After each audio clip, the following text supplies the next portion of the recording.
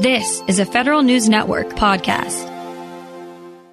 In doing economic analyses leading to changes in federal benefits, agencies are obligated to do them in a certain way.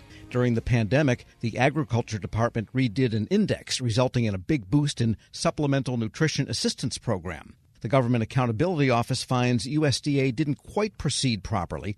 We get more now from the GAO's Director of Education, Workforce, and Income Security Issues, Catherine Lahren. Ms. Lahren, good to have you with us. Thanks for having me. And let's begin with the background here.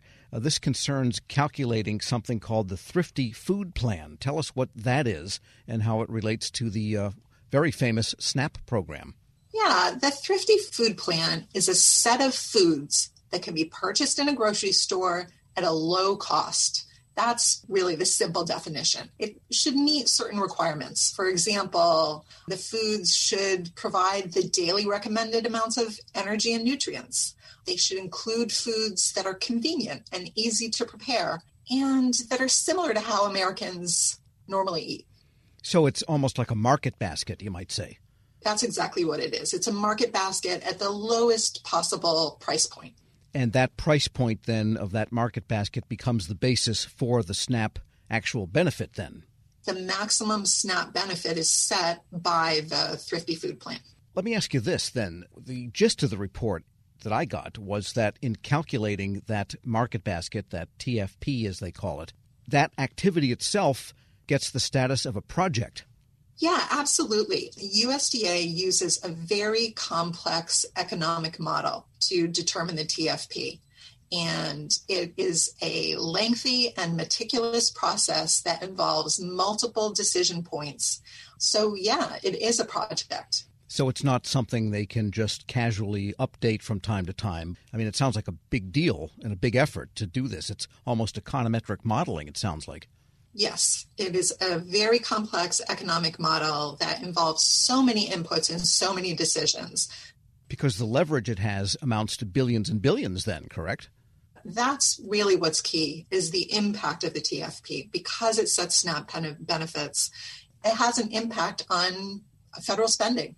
Let me ask you this. Does the idea ever come up to do the TFP, this Thrifty Food Plan, take two agriculture employees, send one to Dollar General, send one to Aldi's, see what it costs, and they would have an answer in 10 minutes? No, it is so much more difficult than that because they use a database of food prices that consumers actually face in grocery stores across the entire country, and availability of foods across the entire country. It's not as simple as that. It is a very complex process. So the SNAP benefit a person receives then, or a family receives, is location dependent. The benefit is not location dependent. The SNAP benefit is the same for families throughout the country. But what I'm saying is that if you were to go into a Dollar General or into a local Aldi, you might find a certain set of prices that are not representative of what people face everywhere. And the prices that USDA uses are more representative. We are speaking with Catherine Lahren. She's Director of Education, Workforce, and Income Security Issues at the GAO. And you found that in doing the new version of the Thrifty Food Plan, this project, the USDA didn't really follow proper project management techniques. Tell us more. Yeah, USDA made a couple of key decisions early in the process. One was to accelerate the reevaluation. And this was really in response to the COVID-19 pandemic. And they had originally planned on issuing a new TFP in 2022, but they accelerated the process by 6 months, so they had to do it more quickly. The other thing that they decided was to allow the cost of the TFP to increase beyond inflation for the first time in 45 years. And why would they do that? Over time, a lot of questions have been raised about the Thrifty Food Plan and whether it is adequate to address food insecurity and whether it aligns with the economic realities that families face today. For example, the amount of time they have to prepare food. Sure. This might be out of the scope of the study, but do they need congressional authority to be able to exceed inflation in coming up with the Thrifty Food Plan, or can they do that at their discretion? They can do that at their discretion. The law provides certain criteria that they have to follow, but cost neutrality was not one of those. And what was the result in terms of the cost of the program of this calculation that was exceeding inflation? The reevaluation resulted in a 21% increase in the cost of a Thrifty Food Plan, and therefore a 21% increase in the maximum SNAP benefit. Yeah, so that was really a major outlay then from USDA that just came because of this calculation. Yes. Well, not following project management procedures, what did they miss doing, and what are your recommendations that they do now?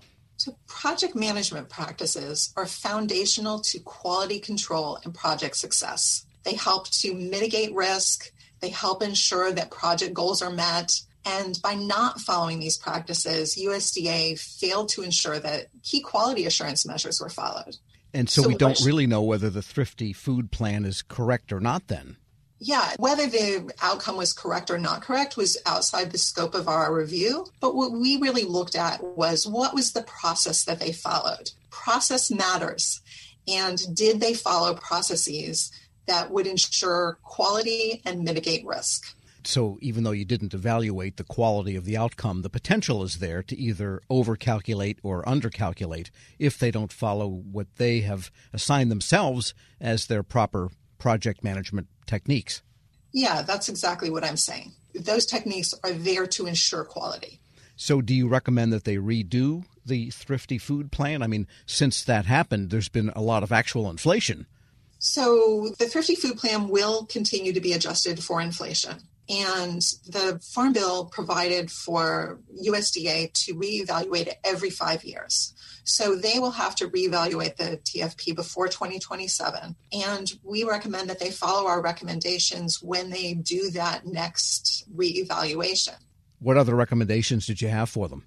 Well, we found a couple of other issues with the way that they did the recalculation. One is that they didn't do an external peer review.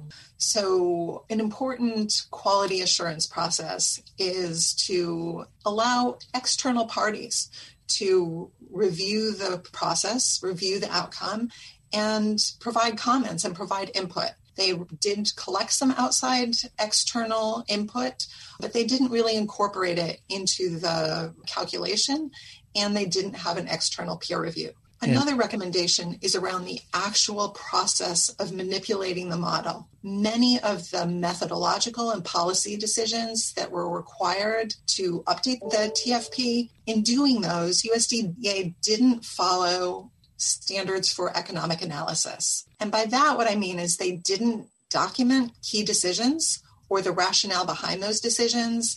They didn't conduct analyses of how certain decisions would affect the outcome, and they didn't determine how it would affect the cost of the market basket, and they didn't document those decisions. And did they generally agree with your recommendations?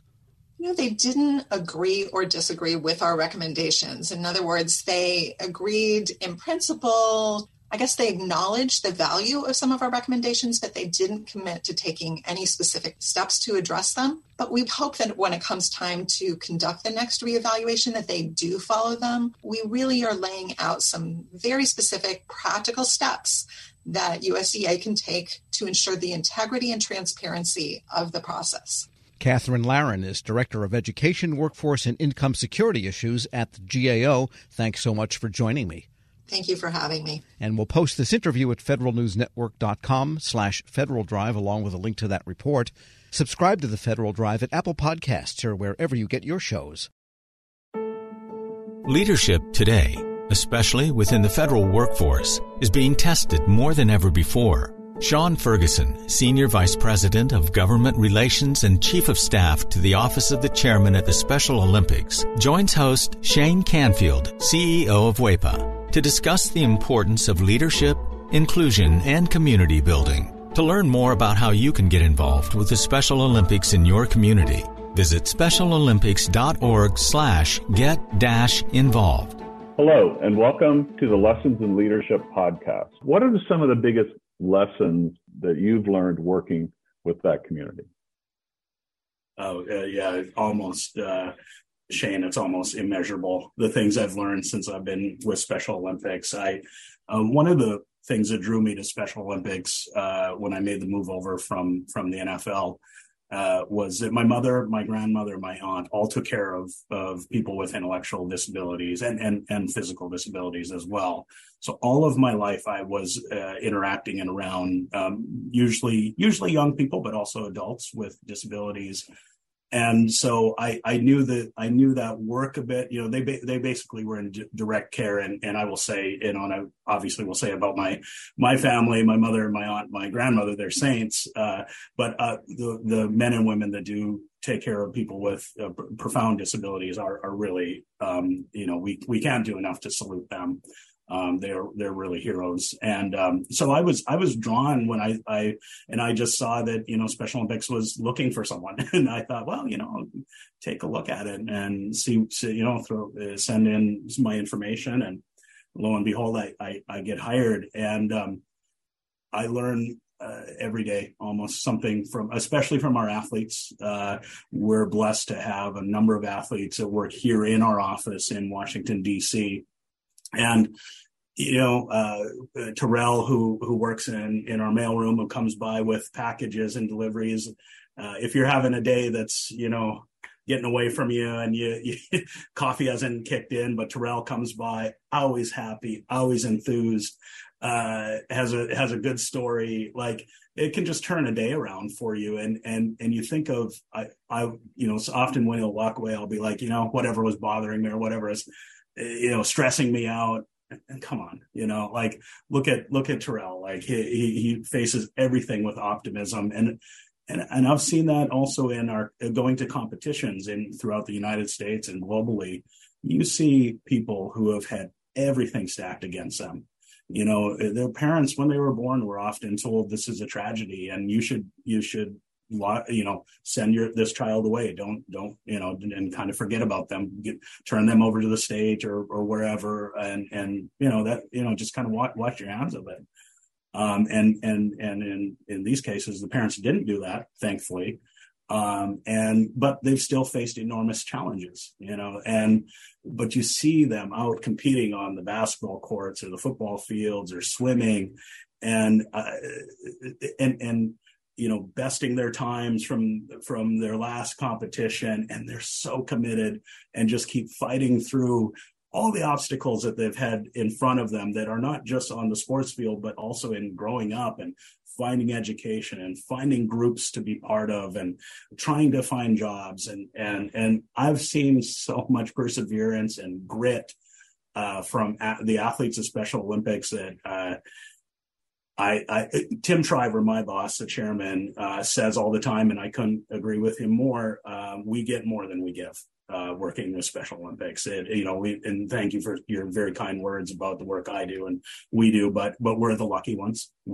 Those of us that work here are the lucky ones, because I said to someone the other day, the things that I've been able to see and experience with athletes, you just don't get to do that anywhere. It's so unique and it's so joyful and I mean, we work hard and we're up against the things that nonprofits are up against and the issues of the day. But man, you see it and the inclusion and at Special Olympics, no one's excluded. No one's excluded. Everyone is equal at Special Olympics. And, in a country that's quite divided on so many lines, politically and socially, economically, race and sexual orientation and whatnot. But you go to Special Olympics and everyone's involved, everyone's welcome, everyone's equal. And I've learned that it's a model for our country and for our world.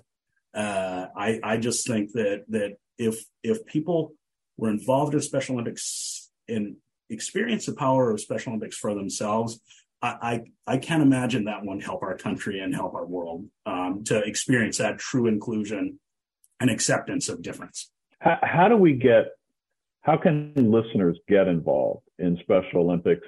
Ways to get involved, tons of ways. So volunteers, obviously, coaches, officials, and the thing that Tim Shriver has done and really pushed in the years that he's been chairman is the unified sports model that I'd mentioned earlier, where people, and it doesn't have to be, it's not just school age, it's we say 9 to 99 or year old folks.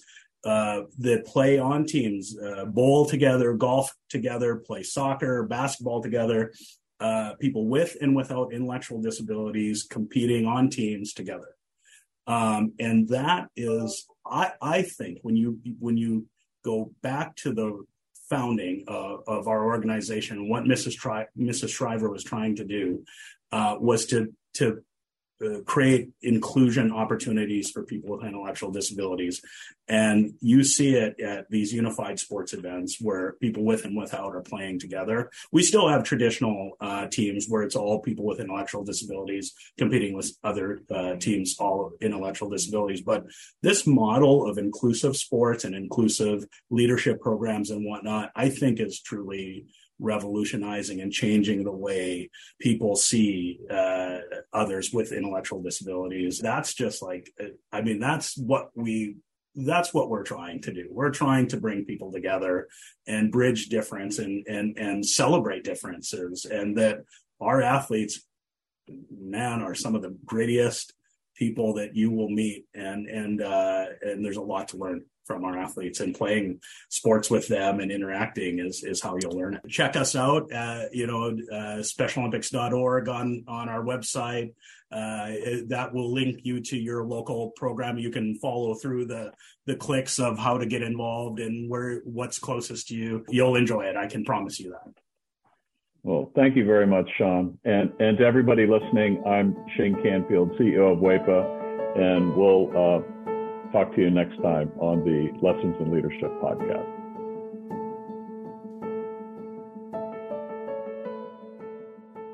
With one of the best savings rates in America, banking with Capital One is the easiest decision in the history of decisions. Even easier than choosing Slash to be in your band. Next up for lead guitar. You're in. Cool. Yep, even easier than that. And with no fees or minimums on checking and savings accounts, is it even a decision? That's banking reimagined. What's in your wallet? Terms apply. See CapitalOne.com/bank for details. Capital One NA, member FDIC.